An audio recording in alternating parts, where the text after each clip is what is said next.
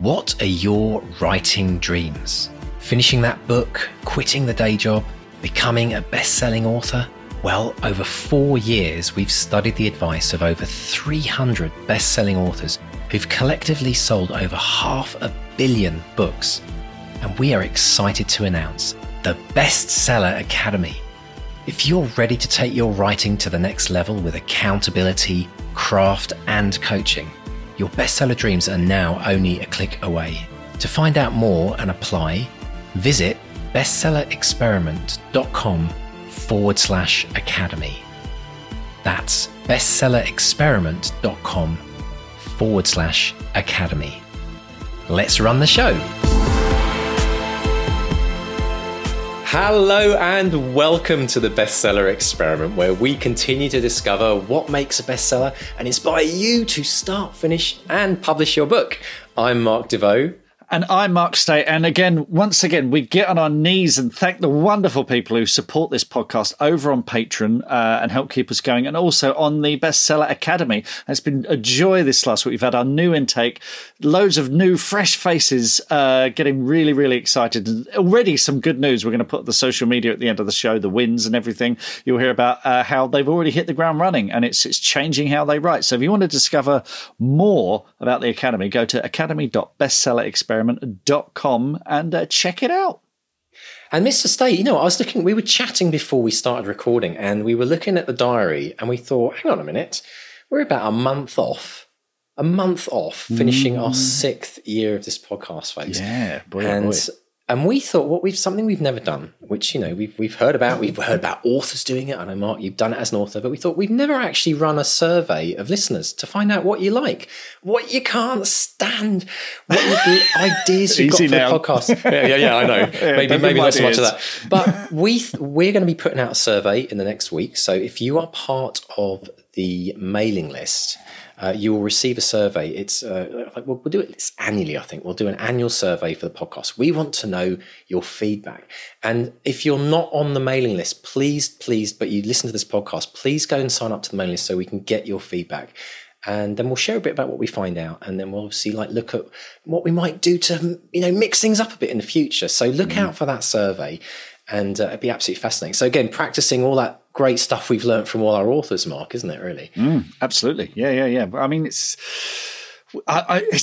we talk about these things a lot. It's really just you and me, and we have a couple of people who help out. So we don't have a big team of people to corral to do this kind of stuff, and this is all a lot of work, isn't it? So it certainly is. Absolutely, it's only taken us 6 years to work this out. But no, it's really good. And, one of the things that we would love, obviously, we want to look at how we can, spread the word far and wide about the podcast, because we're just so inspired by all the stories we get of people that find the podcast and sometimes they get themselves out of a hole, the writing hole that they're in, gives them that little pep, talk every week, a little bit of inspiration. So yeah, do look out for that, folks. And we really appreciate, just to thank everyone in advance who was, do that. We'll give a little prize as well. If you answer the survey, there'll be a kind of a draw to win something fun. So please do look out for that. But Mr. Stay, talking of exciting things happening in your world as well, something big broke this morning on the news, didn't it? Mr. Stay's world. Yeah, well, I've known about it for a couple of days, so I had to keep stum about it. But the good news is Unwelcome, that film, What I Wrote, directed by John Wright, is going to premiere at the Sitges Festival in October. And Sitges is a town just a little bit south of Barcelona in Spain. And the Sitges Festival is this very, much loved and high regarded fantasy horror festival. And so people are finally going to see real people, not film people. Real people are finally going to see the film. And so I've booked my ticket. I'm going out there. I've got me, it's by the sea. So I've got my bikini. I'm ready to rock. So as long as it's a bikini and not one of those things Borat wore when he was mankini. Yes, it's nice. How it's very nice. But it's really awesome that firstly, film festival. How fantastic is that? Because that's huge, isn't it? I mean, so people who are sitting writing their book this week, thinking and dreaming about it becoming a film one day. Tell us what what the importance that film festivals, briefly, obviously, because we do a whole episode on this, but what role do film festivals play in the kind of launching of a kind of a big movie? It's generally where the buzz starts, So Robot Overlords launched at the London Film Festival in 2015, I think, 2015.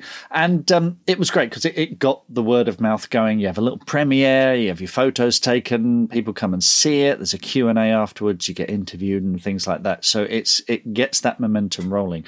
And that's what we're hoping with Sidges as well. So it's because I still don't know what the release dates are, but if IMDb is to be believed, Unwelcome is coming out in the UK at the end of Jan. I'm not sure about other parts of the world, but and it's also an industry thing as well. Reviewers come to this, bloggers come to this, people who will help start getting the word out there, as well as the hardcore fans, because this is going to be cinema goers who love fantasy and horror and want to be the cool kids who learn about this stuff before anyone else does. So it is really important. And they've become, particularly for genre pictures, if you've got something that's very strong, you have LGBTQ festivals now, you have horror festivals, when they drill down to a specific genre, it can make all the difference when it comes to launching a film. So, and it's sunny and it's by the beach, which is exciting. Barcelona, can't beat a bit of Barcelona in the winter. Of Barca. Yeah, right? Love it. Well, here's the other thing though. You mentioned about the film release date has been changing, but we've also heard this with authors, haven't we? Because there's a lot of, and I was actually in a bookshop the other day. I'll give a shout out to Fireside Books, my local favourite bookstore where I live. And I was chatting there with Brian, who runs the store, and he said, he's seeing a lot of book release dates being pushed back because of and now I didn't realise this. He said due to supply chain issues, which go to specifically, he was saying China. And all of the materials needed to print a book. And what's happening, and weirdly enough, we've heard this from some of the major publishers as we in the background are setting up interviews with some multi-million selling authors. There's one in particular I know that we've had to bump 3 months because that person's book, can't mention any names because they're very well known, but their book has been bumped back by 3 months. Yeah. And what they're having to do, apparently, at the kind of top level is they're prioritizing authors based on how big the author is. Like a Stephen King doesn't get bumped. It's just, Stephen, your book's coming out as planned. But a lot of authors listening might say, this has happened to me, but they might not realise the reason why. Well, I don't know. This has been going on for quite some time. So my book, Ghost of Ivy Barn, was bumped from May to July, and it was because of paper. And my publishers were very straightforward about it. They said, look, we're a big publisher. We're ordering paper well in advance, but there's still not enough paper around. I remember when I was at EasterCon, in Easter, Marcus Gibbs, who's been on the podcast a few times, he was saying that at Orion and Gollancz, they're struggling to book paper in advance. And if you're an indie publisher, it's going to be even more difficult. So this has been going on for quite some time. And it is, the thing with China is there's a lot of colour printing done there. So those big glossy cookery books that you have at Christmas, they'll usually be printed now, and they'll usually be printed, and that's your lot. So if it sells out, it sells out. They can't go back because it takes so long to get them over because they come on from a slow boat to China, as the song goes. It takes a long time for them to get here as well. You can get some colour printing done in Spain and Italy, but there's still not the economy of scale that you get with China. So that's been causing all sorts of problems. So you're going to see the cost of books go up. It's inevitable. They're going to, like everything else in the world at the moment, it's going to get a bit more expensive. So, that's where we are. Well, then it's another, ironically, it's another thumbs up to ebooks, isn't it? Because ebooks won't have the physical challenges that, maybe we'll see that shifting, more ebooks coming out possibly. Yeah, but you still have a cost associated. Look, it's publishing, isn't it? They're going to look for an excuse to put the money up, whatever it is. Because like businesses, they're going to be paying more for electricity and gas and water and all these things as well. They've all got very expensive offices in the most expensive regions of London. So, you probably see stuff go up. I was thinking more from the perspective of more ebooks coming out before their physical versions are available. Because obviously, I guess the challenge for major publishers is is the cash flow and revenue. Like if everything gets delayed, then that affects the business, that affects the money coming in. So do they have to maybe just go with the ebook initially? I mean, because that traditionally doesn't usually happen, does it? In terms of ebook first, then hard copy, then paperback. I mean, obviously, people, digital first publishers. Well, that's the model, the of course, of this world. But something like the reason, I mean, we're talking about Stephen King not moving his pub dates and all those big brand authors. But the other reason they're difficult to move as well is you're talking about a worldwide marketing campaign where everyone's zeroed in on a particular date. There's a lot at stake. They know if they move it a week forward or a week back, that might make the difference between them getting in the Sunday Times or New York Times bestsellers as well. It's very, very strategic. So they're very particular about when those pub dates are. So those are kind of set in stone. And as you say, because of that, they get the priority on the paper and what have you. Whereas the rest of us, might get bumped around a bit. Take a ticket. Yeah, exactly. It is interesting though, isn't it? Because there's a whole other dance that goes on behind all of this, which is there's certain weeks in the year which are the most important weeks for publishers to release. There's also who else is going to be released in that week. You think about major. If somebody's got enough money to buy one book, and every major publisher's hitting their biggest author of the year in the same week, they're going to reduce sales. And so it's so complicated, isn't it? And the whole supply chain issue, it just makes you appreciate, we just go to the bookstore or we go to an online store and we buy the book. But what goes on to get that book there, it's a whole other adventure, isn't it? Absolutely. And with the movies, it's there are different challenges there. I mean, we've just seen Cineworld, which is the world's largest exhibitor, filing for bankruptcy, or is about to file for bankruptcy, which is disastrous, So yes. I don't know why we've been moved. I mean, we're a Warner Brothers film, but I don't think we're Warner Brothers in the UK. We're a different distributor, Well Go in the US. So I don't think that might be why we've moved. I'm the writer. No one tells me nothing. So, but that might be. But also, I think exhibitors. There was a report recently saying there haven't been enough movies over the summer, certainly not enough big movies. And people are going to the big movies, but they're not necessarily going to that, they're not taking risks and seeing films that are new and original. So they're seeing, the dinosaur films and the Top Guns and what have you, but they're not always taking a risk to see something that's new and original. So there's a lot of nervousness there. So, but that's me speculating. I honestly don't know why we've moved. There are so many moving parts to everything now in the world. Even if you could find out one or two reasons, we don't know the other 100 knock-on. It's like one huge big domino effect that's happening and everyone's being knocked around. But fascinating time to be alive. Lots of challenges, obviously, but a really interesting time to be alive. And hopefully things will settle down a bit. That's my wish, is that maybe in the next few months, things, famous last words, but anyway, But Mark, let's dive in. We've got a fantastic interview today. Very, very inspiring. If you're feeling a bit down and you need a bit of a lift, let's have a dive in. And Mark, tell us about our amazing interview today, Luan Goldie. Luan Goldie, she's lovely, absolutely wonderful. She's an award-winning writer. Her short story, 2 Steak Bakes and 2 Chelsea Buns, what a great title, won the Costa Short Story Prize in 2017. Her debut novel, Nightingale Point, was longlisted for the Women's Prize. It was a Radio 2 book club pick. She also did Homecoming, but she got a new book called These Streets, which is set in a tower block and tells a story of all these incredible lives and is about being made homeless, is about the world that we live in, So it's an extraordinary book, full of life, absolutely full of life. And we talk about writing dialogue before anything else, choosing the point of view of characters when you've got a large ensemble. And she talks about her work on covering letters and synopses and much, much more. Brilliant stuff. Well, let's dive in and listen to Mark chatting with the lovely Luan Goldie. Luan Goldie, welcome to the Bestseller Experiment. How are you today? I'm very good, thank you.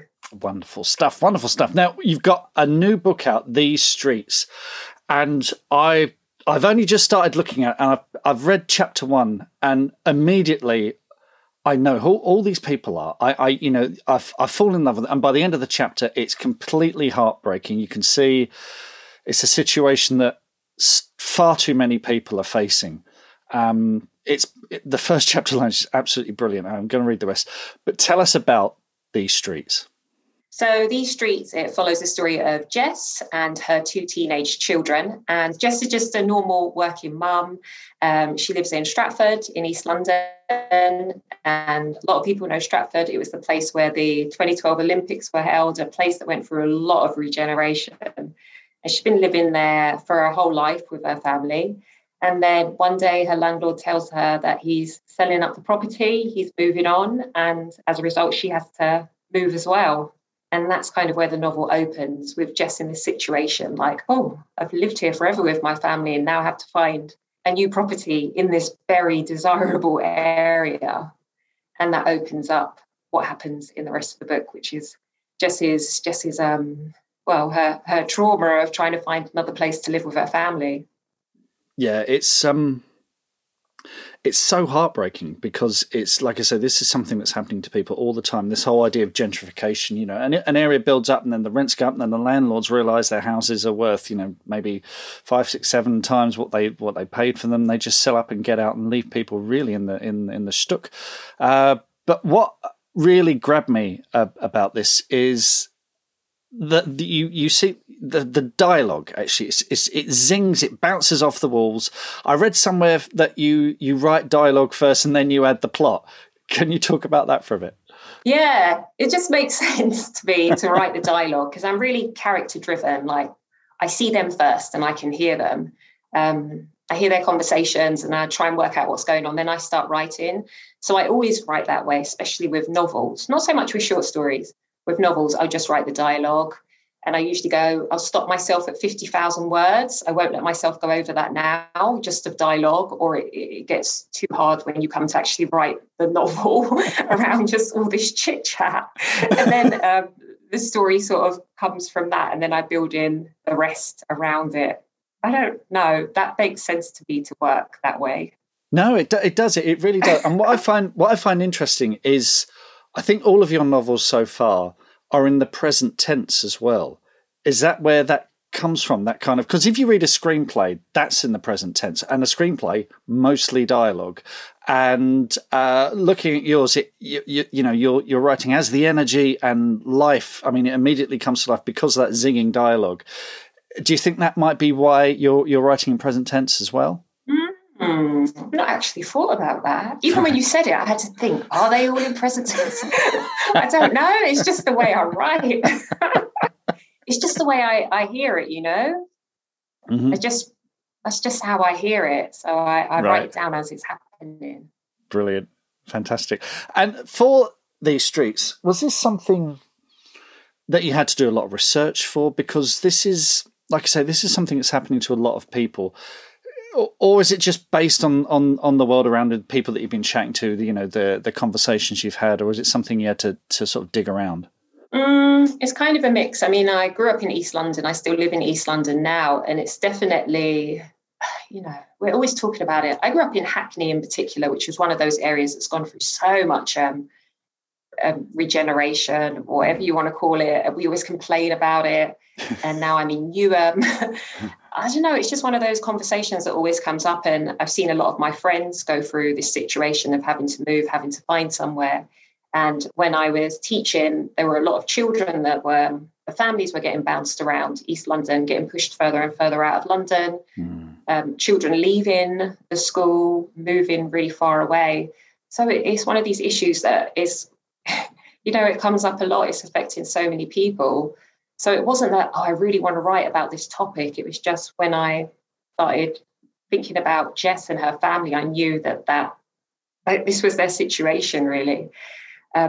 It's such a big issue. And it's something we need to talk about more, because people talk about homelessness and we automatically think street homelessness, like rough sleepers. Yeah. But we also need to talk about these families, and they're just normal, a lot of them working families, and one thing happens, another thing happens, like Jess in the story, she loses her job around the same time.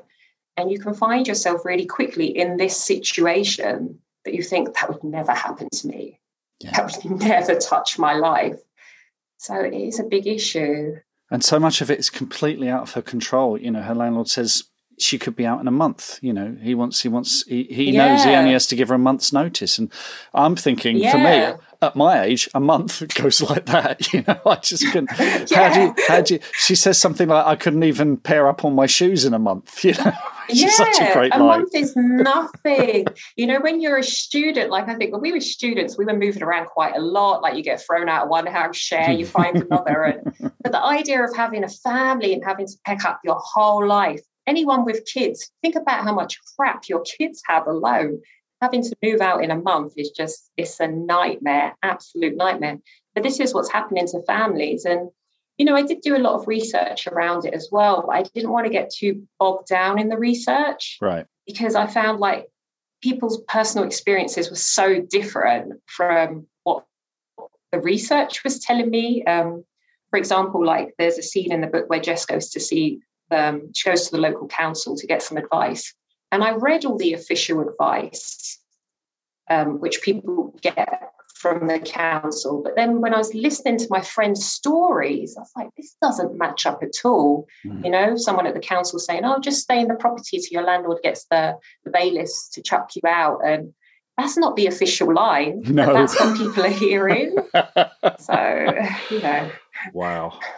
The thing is, it's scary. It is. It's terrifying. It is absolutely terrifying. And that someone who's done nothing wrong, who's done everything right, and this is where the drama comes from, and also the family is at such a precarious point. There are kids in education. They're about to go on to big things, big changes in their lives. I'm guessing those are deliberate choices on your part just to make it as calamitous as possible. Oh, that sounds terrible. No, I didn't want to make it so terrible. I just knew that's where the kids were. But any point, like if your kid's just settled into a nursery or, they've just settled into secondary school, or they've just made friends, they're about to start college. They're all pivotal points, really, when you've got a family. So, I knew Jess's children were teenagers and they were in secondary school and college. It's just the timing of it is not great. But there would be no good time for this to happen to you. No, I think you're absolutely right. Absolutely right. Let's talk about how you got to these streets and your other books and where it all started. Now, the earliest thing I can find is in 2012 you were shortlisted for the Grazia First Chapter Women's Book Prize competition. But you must have been writing before then. Where did it all kick off for you as a writer? What inspired you as a child? I was always writing when I was younger, but mostly reading, just really bookish, always at the library. Like so many writers, I was just obsessed with it. And my mum was always reading to me as well. So that was just a constant. But I was a journalist, actually, a business journalist before I was a primary school teacher. I studied journalism at uni. Thought that's what I want to do. I want to write.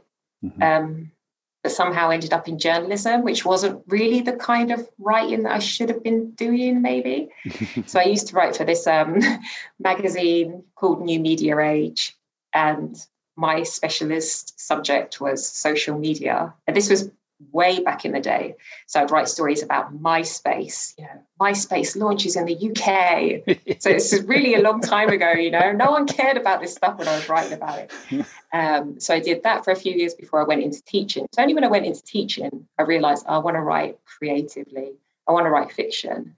And then I started doing it as a hobby, but I loved it so much. I did a few courses, joined a writing group, and then the Grazia thing, that was my first kind of success, which was really exciting because then I thought, oh, wow, maybe I could actually do this. Maybe it's something that I'm good at, I guess.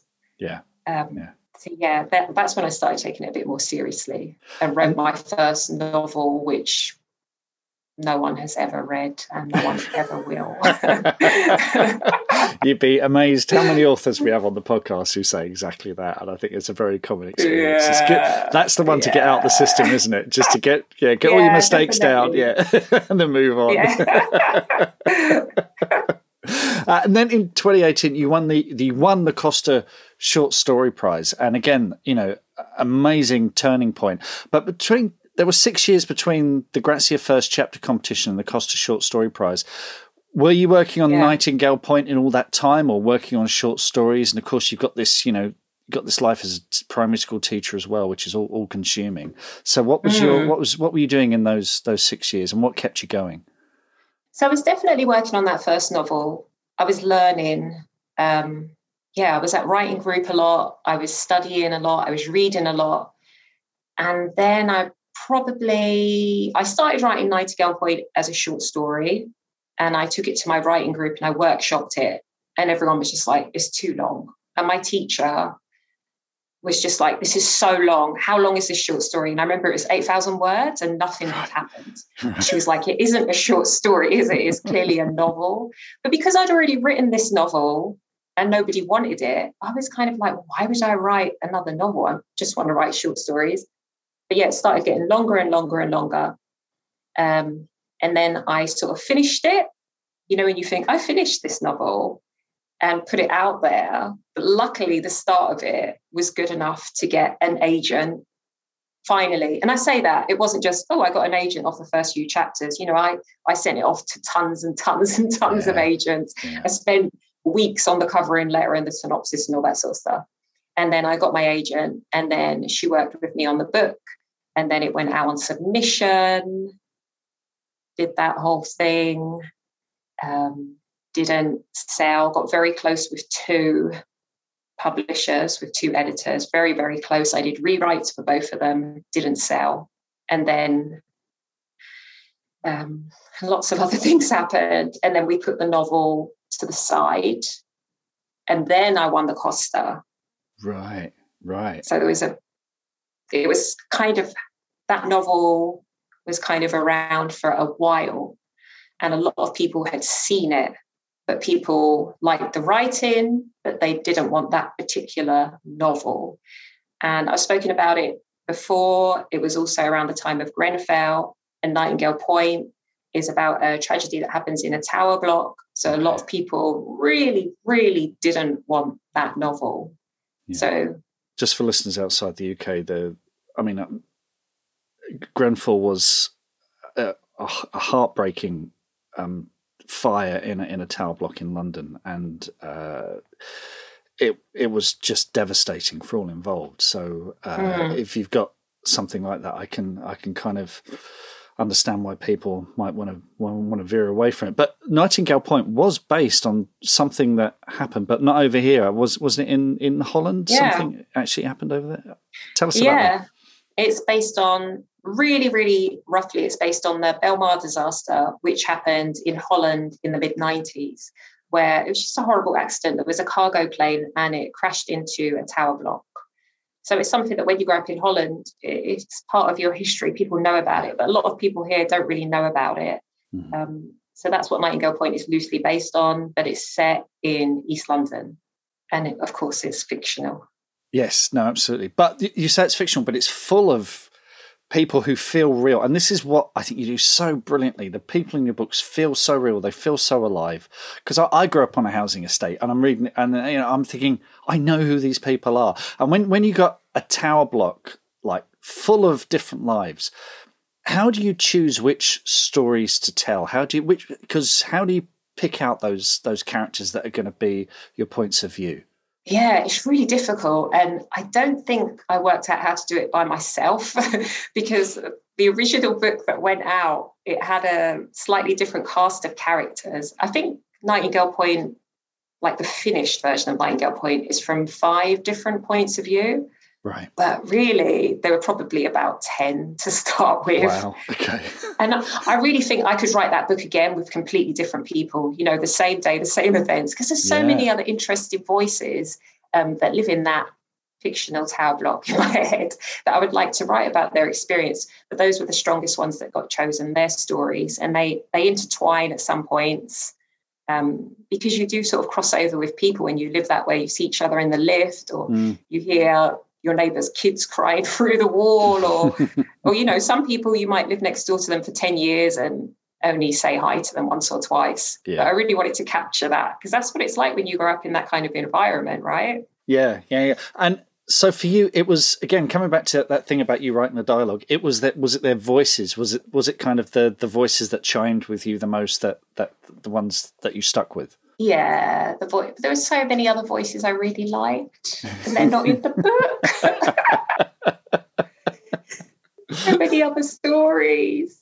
Yeah, but the voices that are in the final book, I do like, and they all say something. And I understand now because people read the book and they sort of gravitate to a particular person in it. Mm-hmm. So yeah, I guess they were definitely the strongest voices. Yeah. To make the final cut. Fantastic stuff. Brilliant. Then we come to your second novel, Homecoming. Now, with Nightingale Point, you were workshopping that for years. You had plenty of time to sort of hone it into shape. Then suddenly you got a publisher going, okay, second novel, we want it in a hurry. How was that? How was that for you? So luckily, I had written most of Homecoming before Nightingale Point came out. Right. And I'm so happy that I had done that because Nightingale Point had been floating around and publishers didn't want it, but they all kept saying, let's read what you write next. So I did that. I went and got on with another novel and that became Homecoming. So much of it was already done. And I'm so thankful it was because when Nightingale Point came out, there was so much hype around it. And it was also just really, really busy. There was a lot of stuff to do, which I hadn't really thought about before. I thought, you get your book published, you've done the work. Yeah. You've written the book. What's meant to happen then? But then it was like, oh, can you do this? Can you do that? And I was like, oh my God, still teaching. And I've got a daughter myself. So it was really, really busy. So I was so happy that I'd had most of Homecoming down. And then I wasn't distracted by all that noise as well that comes out. Well, because there was a lot of hype around the book. There was so much noise as well about it. So luckily Homecoming was like in a good state or I would have just been so stressed, like trying to quickly write this book. And, there were points of the editing of Homecoming, the later stages, that it felt a bit like, it's a bit scary. I feel I need to spend another decade on this book before anybody reads it. Right. But, it's not a thing, is it? Did that sort of ticking clock and that pressure, did that help you make decisions that you might otherwise have dwelled upon a bit longer? Does it help you become more, we talk a lot about killing your darlings and stuff like that when you're writing. Did it help you make those decisions? Do you know what? I don't know, but I'm feeling it with the third and fourth book. I think that's been more of an issue for me, the timing. Because when I first signed with HarperCollins, and someone there said, oh, we'd like you to be a book a year kind of author. And I was like, that sounds amazing. That was just like, wow, that's every writer's dream come true. And then when I think about the reality of that, it makes me feel quite sick. I can't do it. And then you meet these amazing writers and they're like, yeah, I do 2 books a year. How are they doing it? That's amazing. Because I also want to do other things. Like I want to write short stories and I want to read other people's books and have time to enjoy other people's books. And it just doesn't happen when you're writing a book a year. So I think I've always been a really disciplined writer anyway. I don't do that like scrolling through social media when I'm meant to be writing, and I don't do that housework when I'm really, really disciplined. My writing time is precious. Yeah. So I'm good at getting the work done and hitting the deadline. I think the only thing that's ever thrown me off was the start of the pandemic. That's when I needed a deadline extension. But apart from that, I pretty much write all the time. I think that's completely understandable, a pandemic. I think because you were teaching through the pandemic, and we salute any frontline workers, key workers, teachers who had to go. That must have been really, really difficult. I don't know, it was more the thing about teaching during the pandemic. Everyone's experiences are really different. So like first time around, we didn't have any children. We didn't have any key worker children. So we just stayed closed. And then when we did that thing where they let us open, I was talking about this with someone the other day, and it feels like, did this actually happen? Well, the government said we could reopen with 7 children in a class. That was completely crazy. I can't believe that's something that happened. 7 children in a class, and it was summer term. So pointless. And it was also just really, really boring. So, People were doing much harder things than that, really, during the pandemic. But yeah, I guess. Well, let's talk about. We're not doing that.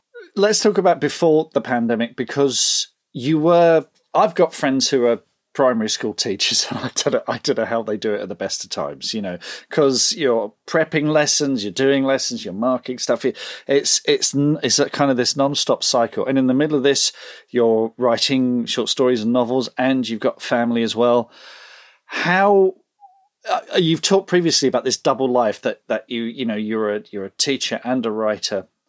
How are you managing that day, that time? How are you breaking up your day?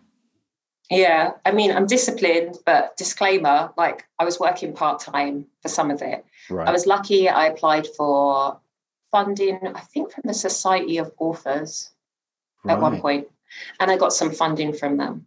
And then the Costa Short Story Prize. I mean, people talk about it. It's a lovely prize. You get to network. There's a nice party, but you also get $3,500. So things like that allowed me to cut down my days at school. I was also, by that point, a really experienced teacher. So I knew how to do things as fast as I could. I knew the tricks. I didn't do a lot of that rubbishy paperwork they make you do. And, because I was just like, I can't be bothered with this. I can't bother. And I have got a supportive, my mum's up the road. I do have that support in place. So I don't want it to always be like, I was teaching and I got a family and I was writing books, because everybody's situation is so different. Yeah. But saying that, there were things I knew I had to cut out. I wasn't sitting at night watching television, even though after you've been in the classroom with the kids, you really just want to sit and watch some trashy television. I'd be like, no, I need to get these words down. And when my daughter was small, I'd write through her nap times, even though I was exhausted. My house was often a mess. My house still is a mess. I found the time. You've got to find the time if you really want to do it. I meet so many people who want to write and they're just like, I don't have the time. There's always time somewhere. Find it. Use it. Oh, wow. I mean, we salute you for that. So you've been a teacher, but you've also benefited from a mentor, the Amousy League. Tell us about that as well. So this was really fantastic. The Amousy League, it was Arts Council funded, and it wanted to find writers of colour who just needed some extra support. A lot of it was quite about the craft of writing. My mentor was Cortia Newland, who's an amazing writer, someone I was reading before I even knew that I wanted to write fiction seriously. So to have him as my mentor was just incredible. It's quite hard, the course, though. I mean, he would really give us very long reading lists and we'd workshop each other's pieces. And for me, it was just brilliant. I got a lot out of that course, a lot out of it. And it was free for me to take part. So all these little things, they do take up your time, and it's another thing to fit in your week. But if you want to write seriously, they're so worth it. And they are out there. They are out there. It can be a bit scary, though. You see an opportunity like that and you look at it and you think, if I do that, I'm committing to something. I'm crossing a threshold. This could be. I might not be the right person for this. I might not deserve it. There's that sort of self-doubt that plagues us, and we writers we get that a lot. Yeah. But it's a matter of sort of looking and taking those opportunities, isn't it? Definitely, you've got to, because as much as I say the opportunities are out there, there's not many of them, and it's so competitive. If you really, really want to do it, you've got to do it. You've got to put the hours in. There's no easy route, you've got to put the hours in. And that course, I really did have to put the hours in. And because it was a writer who I really admired, I really wanted to impress him. Right. So I was working really hard. And even now, years after the course and I've been published, I still want to impress him, and I still want to impress the others who are on the course, because they're amazing writers. And I like that element of publishing, when you're with other writers, you want to impress each other and try your best. It helps drive you, because you can't impress those people on Goodreads. No. Or, you just can't. So you got to find your props from someone else. So true. Absolutely true. So you talked earlier about being a novel a year writer, and you mentioned the next book. Is that kind of is that the dream from now on, a novel a year? And is the next book on the way? No. I don't want to do a novel a year. That's horrible. It sounded great, but it's horrible in reality. I don't know. I like the idea of a novel every 2 years. Right. And so These Streets is my third novel. And then I'm sort of thinking about my fourth, or if you're my editor, I am writing my fourth. I have some ideas. But, I like the idea of writing in different genres as well. It's not something I've had an opportunity to do yet, but I really, really would like to. I still love writing short stories. Right. I really love writing short stories. And when I'm working on a novel for so long, I miss writing short stories. So maybe one day the dream is to publish a short story collection. One of those collections that no one will ever buy or read. It's just like for myself. I know. I used to work in the sales department of a publisher, and when someone brought out a short story collection, it was like, okay, fine, right, yeah. You never know, though, Luan. Yours could be the one. Yours could be the one. Why are people not buying them? They're so good. They are so good. It is weird because it's there's not much money in short stories. It's something you do for love, and it's such a difficult art form to master, to cram. With a novel, you got 80, 90,000 words or whatever, and it's spread out. Whereas with a short story, there's nowhere to hide. There's nowhere to hide, it's all there, and it can be read twice in an hour, and you've really got to. It's a great way to hone your craft, I think. Absolutely, definitely, definitely. But not a get rich quick scheme. No. But neither is writing novels, unless I'm missing something. Well, Luan, whatever you do next, it's going to be full of life, like the books that you've written already. So we can't wait for it. And we wish you all the best of luck and hope to speak to you again soon. Brilliant. Thank you. Do you know, Mark, this is a fascinating interview. There's so much to discuss, isn't there? The thing that jumped out initially, which I found fascinating, was about this idea of writing dialogue and then kind of fitting things around. Very much like a screenplay, but I've never heard an author do that before.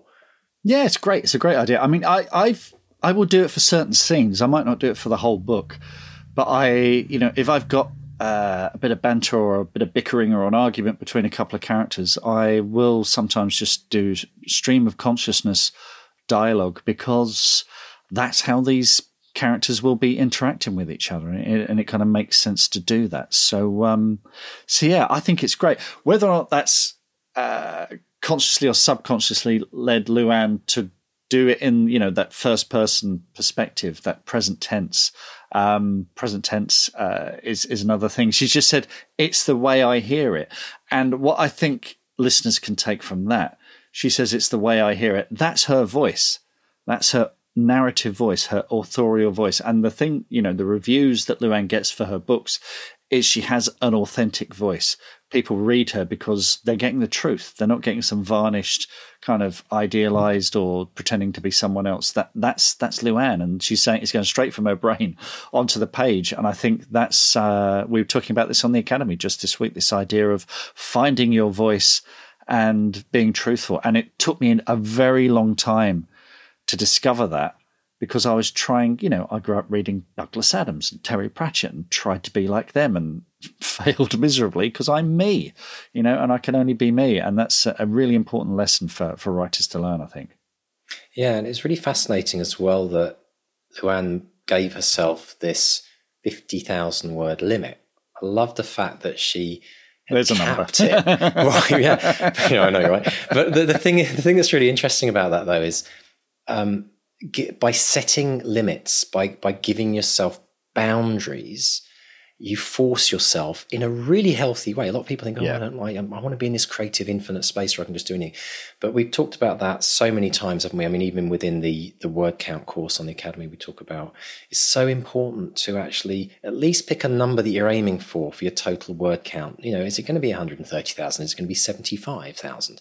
So that you can start. It's a bit like getting in a car and not knowing how far it is to Liverpool, from London. And how can you plan a journey around? Like how many supplies do you need? How many stops do you need to make? How many times do you have to fill the tank with gas or petrol. So it's interesting that she picked this number, which is the magic number is, it's like, if we think of 75,000 words, she's gone for 2/3, but that feels like at 50,000, her book is going to be very potentially dialogue heavy, which I know a lot of books are, which is absolutely fine. I was surprised at 50,000 being the limit. I would have thought it had been lower, maybe 25, 30, even 35.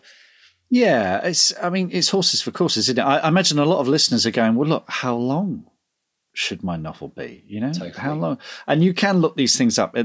There's no rule. There's no hard and fast rule. It's a question that's come up on the Academy quite a bit. And we have a chart, don't we, on the Academy, which shows all the genres, the genres, and the average amount of words per book in that genre. And some of them are a lot higher. Like, was it fantasy? Epic fantasy, definitely higher. Yeah, anything less than 125,000 words, fantasy fans are going to feel like they're being ripped off. Yeah, exactly. So you can look these things up. I remember having a conversation with my agent because the first draft I put in of The Crowfolk was about 63, and he said, look, even Terry Pratchett's early books were 72, 73. And funnily enough, Ed, my agent, was able to summon that just like that. It's like he has it saved on his phone because he must have this argument with writers all the time. So have a look at at your genre and try and figure out what the word count of some of those books are, and maybe use that as a goal. Because I'm editing at the moment book 4, and I tend to do a fairly skinny first draft. And so my first draft came in at about 70, and I want to get to 80. And now I'm, glomming stuff onto it, and I'm definitely on my way. So that's how that works for me. I remember as well, we had that challenge with Back to Reality where we came in, I think, at 120,000, which I was so surprised at that we had gone that high. And then we actually had to cut it back, didn't we? To, I think, did it end up to be about 90,000 the book in the end? About that, yeah.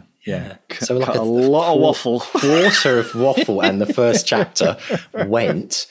But I don't remember us ever having. I think didn't we make that mistake? We never actually picked a word count that we were aiming for, did we? I don't think we actually, because that's how we ended up at 120. Yeah, we are more obsessed with the word count of the outline, weren't we? 50,000 words. Yeah. If anyone's new to the podcast and wondering why we keep laughing whenever the word 50,000 words is mentioned, go back and listen to our episode with Ben Aronovich. I'll put a link in the show notes. You'll love it. Yeah. But it's interesting because I think the tendency is, if you don't set a limit, you will always go over. As a general rule, like 99 times out of 100 authors will always go over. And then you've got the challenge of having to then, like, what babies do I let go here? Like kill your darlings, all the rest of it. But like, what do I have to let go of? And that's much harder. I like the fact that you come in as a skinny draft, and then you elaborate, because it's easier to do that than it is to kind of cut back in some ways. I don't know. You'll hear authors who will say the absolute opposite. They'll say, you know, I just pile it all on, I just slap it all against the wall, and then I shape it, and I know go what and to hack cut. it like an untidy bush. Yeah. So, like I say, horses for courses. People have different preferences. It's, but I think with me, because I'm writing a series and I know the characters and I know the precinct, I can just get on with it. And I know that I'm not necessarily carrying the weight of world building or character building or anything like that. Whereas if you might be starting something new, you might want to pile it on and then step back and go, okay, what's relevant? What's the good stuff? What can I toss away? Now, another thing that Luan talked about, which I found fascinating, was the amount of time that she spent working on her cover letter and synopsis when she went looking for an agent. And that really jumped out at me, because I think a lot of people don't realise. Let me tell you a quick story. This is really bonkers. Settle in. So I set up a record label many years ago, and it got on some mailing list, and we started getting tons of demos coming in. And I used to get these emails coming in to me as the manager of the record label saying, we're this amazing band, a 4-piece band from Liverpool, we're the next big thing since the Beatles, and check out this like music, and please sign us, basically was the context of the email. And every single one of those emails that came to me were not addressed to me personally. I was on some list. It was hi or hello. It was never dear Mark or, and I would dismiss them. I'd say, just on some mailing list. I'm not, they haven't specifically come to me.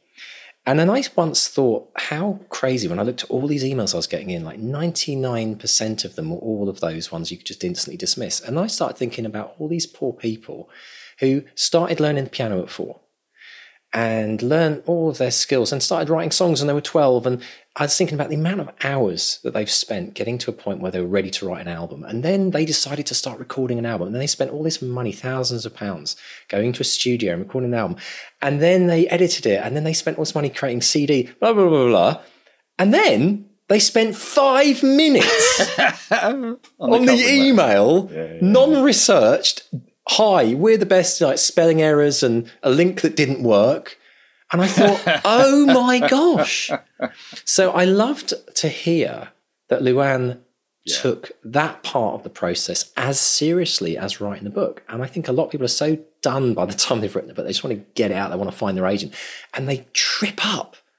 Yeah. Like literally, they see the finish line in sight and they trip up and they blow it all because they write a rubbish covering letter or they just send an email and never follow up. Or so this is a very important thing that we need to discuss, because I think the vast majority of people don't do this. They don't spend enough time on the cover letter and the synopsis. Yeah, I would agree. I'm in two minds about this, because you can write a very short covering letter that's, and you do research the agent and maybe let them know why you're approaching them specifically.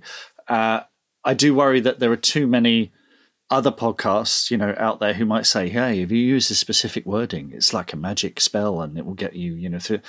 Like you say, it just takes a little bit of research to get it right.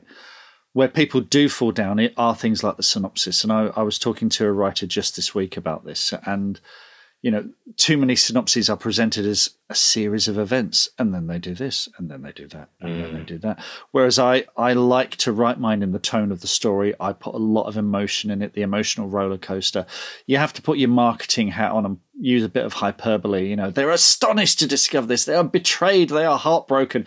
So you give the person reading it an idea of that emotional roller coaster that's going through it. And it is something that is a lot of work, and it comes at exactly the wrong time, at the end of the process where you are, as you say, completely wiped. Completely done. I and know. You got to get some enthusiasm for it as well. But it's, in many ways it's like doing the movie trailer for the movie, because we all know if the movie trailer's rubbish, then people probably won't even get to the movie.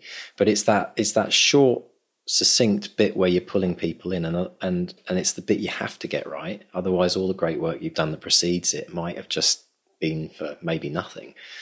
Yeah, I mean, most movie companies farm out the trailers to a completely separate company. Which is why, actually, weirdly enough, on the Academy, one of the biggest things that we say to people is, we get people to write their blurb up front, and then they edit their blurb, the kind of synopsis on the back of the book. When they've done, and then the work starts on the blurb. Then they share it with all Academy members and say, "What do you think of this? Like, what should I tweak? And you get other people who read books to actually say, "Oh, this doesn't make sense," or "That's not very exciting," or "I wouldn't read this," or "I'll definitely read this." Yeah, and that's what we're talking about. It's about going to the depth where you're giving your amazing book and all the blood, sweat, and tears you put into that book the very best chance of having the very best, launch and getting people pulled in. So it's super important, isn't it? Absolutely. Now, Mark, there's so much more to talk about, isn't there, with Luan? So if you are interested, for patrons, we've done an extra extended deep dive with me and Mark talking about everything we learned. You will learn, if you go to the deep dive, on writing series using a location. You'll also learn about, should you be a book a year author? Is that realistic to you? What is a book a year author? What are the challenges of that? What are the benefits of setting goals around how often you write a book? And finally, I share a incredibly heartbreaking story of when my family got evicted, really referencing what Luan's whole story was about. And I go deep into that and tell you about something which comes from that discussion, the universal emotion that you have to connect as an author with your readers. And Mark and I really go into a lot of depth on that. So do not miss that. If you're interested in finding out more, try out the extended version of this podcast by popping along to bestsellerexperiment.com/support. And if you're in the Academy, you'll get all that as well on the Bestseller Academy app. So, Mr. Stay, tell us about what's happening on the wins on socials this week. The wins on socials, we've got some lovely ones. Well, look, Morgan Delaney. Now, we had Mark Hood, was it last week or the week before? It might be a couple of, all the live shows, I'm all a bit confused about why. Mark Hood was talking about his incredible run, 1,000 days of writing. As part of the 200 word a day challenge. Well, Morgan Delaney, again, who supports us over on the BXP group and on Patreon. Morgan Delaney, he says, I'm celebrating the small wins. I've just written small wins. 1 million words since starting the 200 word a day challenge. He just started on December 30th, 2019, as per Mr. D's instruction to start straight away rather than waiting for the new year. So that's why he sent us a chart, a spreadsheet with everything on this. He says, that's why I have words from 2019. Hooray. So yeah, amazing. So in 2019, he did 4.8 thousand words. In 2020, he did 330,000 words. In 2021, he's done 427,000 words. And 2022 year to date, where we September, he's done nearly 240,000. So over 1 million. Amazing. Fantastic. All adds up, doesn't it? Do you know what, Mark? This fills me up. I mean, it's just amazing. 1 million words. I mean, let's just think about that. How many people in a lifetime, authors, I mean, kids do a million words texting a year easy, but how many authors have written 1 million words in their lifetime? And Morgan's done this in just less than 3 years. Yeah, it kind of makes you think about, like, I always like to futurecast this now that momentum is going and that habit has set in. And the big thing about 200 word challenges, we're trying to help you create a writing habit for a lifetime. Like, what's that going to mean to Morgan over the next, 10, 20, 30 years in terms of what they're creating? And I just think it's amazing. I mean, it blows me away. It's like, I mean, with him and Mark Hood doing what they're doing, the consecutive days and the number of words, absolutely brilliant. So congratulations, Morgan. What an inspiration. And who else is out there that's done something of that? I mean, even if it's not, 1 million, if it's like, 500,000, 250,000 words, tell us about it. Celebrate. We want to hear about these wins. Absolutely brilliant. Superb stuff. Now, talking about the Academy, got a thing on the Academy from Kay Vincent. I think she's been in the Academy for a week, and this is headlined, "The Bestseller Academy Changed My Life." So she's been there a week. You can't guarantee this is going to work for everyone, but, this is impressive. So Kay says, I had a duh moment yesterday and think I might have some sort of breakthrough in my life, let alone my writing. And she says, I've just finished the writing habits module and was wondering how I could incorporate the information into my daily existing checklist spreadsheet. And then I suddenly realised I can include columns not just for the tasks themselves, but for the triggers and rewards as well. I feel like a bit of an idiot. I've been using checklists for years and I've known about behavioural triggers for years, but in all that time I've never combined the two. Holy cow, what a difference this has made. I've got every single task on my daily list achieved today. Okay, most of my tasks were fairly unambitious, but for now I'm celebrating the wins. That's fantastic. Tell us. So you this is your thing, isn't it? The writing habits module. This is you, Mr. D. Tell us about that. Well, it's a writing course on the Academy, which is about looking at creating goals and also about looking at word count. And it's about linking what you're doing not just as a task list, because everyone uses basic task lists, but it's about breaking things down, but it's also about linking it to reward as well, which makes it more of a game. I like to think of it as something called gamification. Going through some of the drudgery that we have to, whether it's, doing the washing up or, for some people doing their edits, if you can gamify it, if you can make it kind of a challenge, like the 200 word challenge, it's like, can I write 200 words today? It makes it so much easier. And it can sometimes, and the big thing is it can sometimes break through the procrastination, which so many of us deal with. It's a lot of psychology that's gone into it, but absolutely brilliant to hear how it's, had instant impact on Kay. And this is the thing I've always said with the life coaching side of, what we're doing with writers. There's a lot of, obviously craft is essential and there's craft books coming out of your wazoo basically, but there's very little that's helping writers with their personal growth and personal development from the writer's perspective. And the thing is that when you learn it through writing, as Kay mentioned, it's instantly applicable to everything else you're doing in your life. Whether it's your shopping list, or whether it's the jobs you've got to do in the house. And that's the kind of the benefit, if you like, of choosing something to work on your personal growth, whether it's writing or studying something. it's going to have a knock-on effect throughout everything you do in your life, and you just become a happier person, and life becomes more simple and more easier to win at. So yeah, really pleased to hear about that with Chloe. We've also got some great news from Michaela Limkin, who, again, been in the Academy, just started recently. She said, reading other people's goals, I'm realising I should celebrate that I actually finished writing a book. Most of my friends are completely underwhelmed by this, but having done it, I know it's a biggie.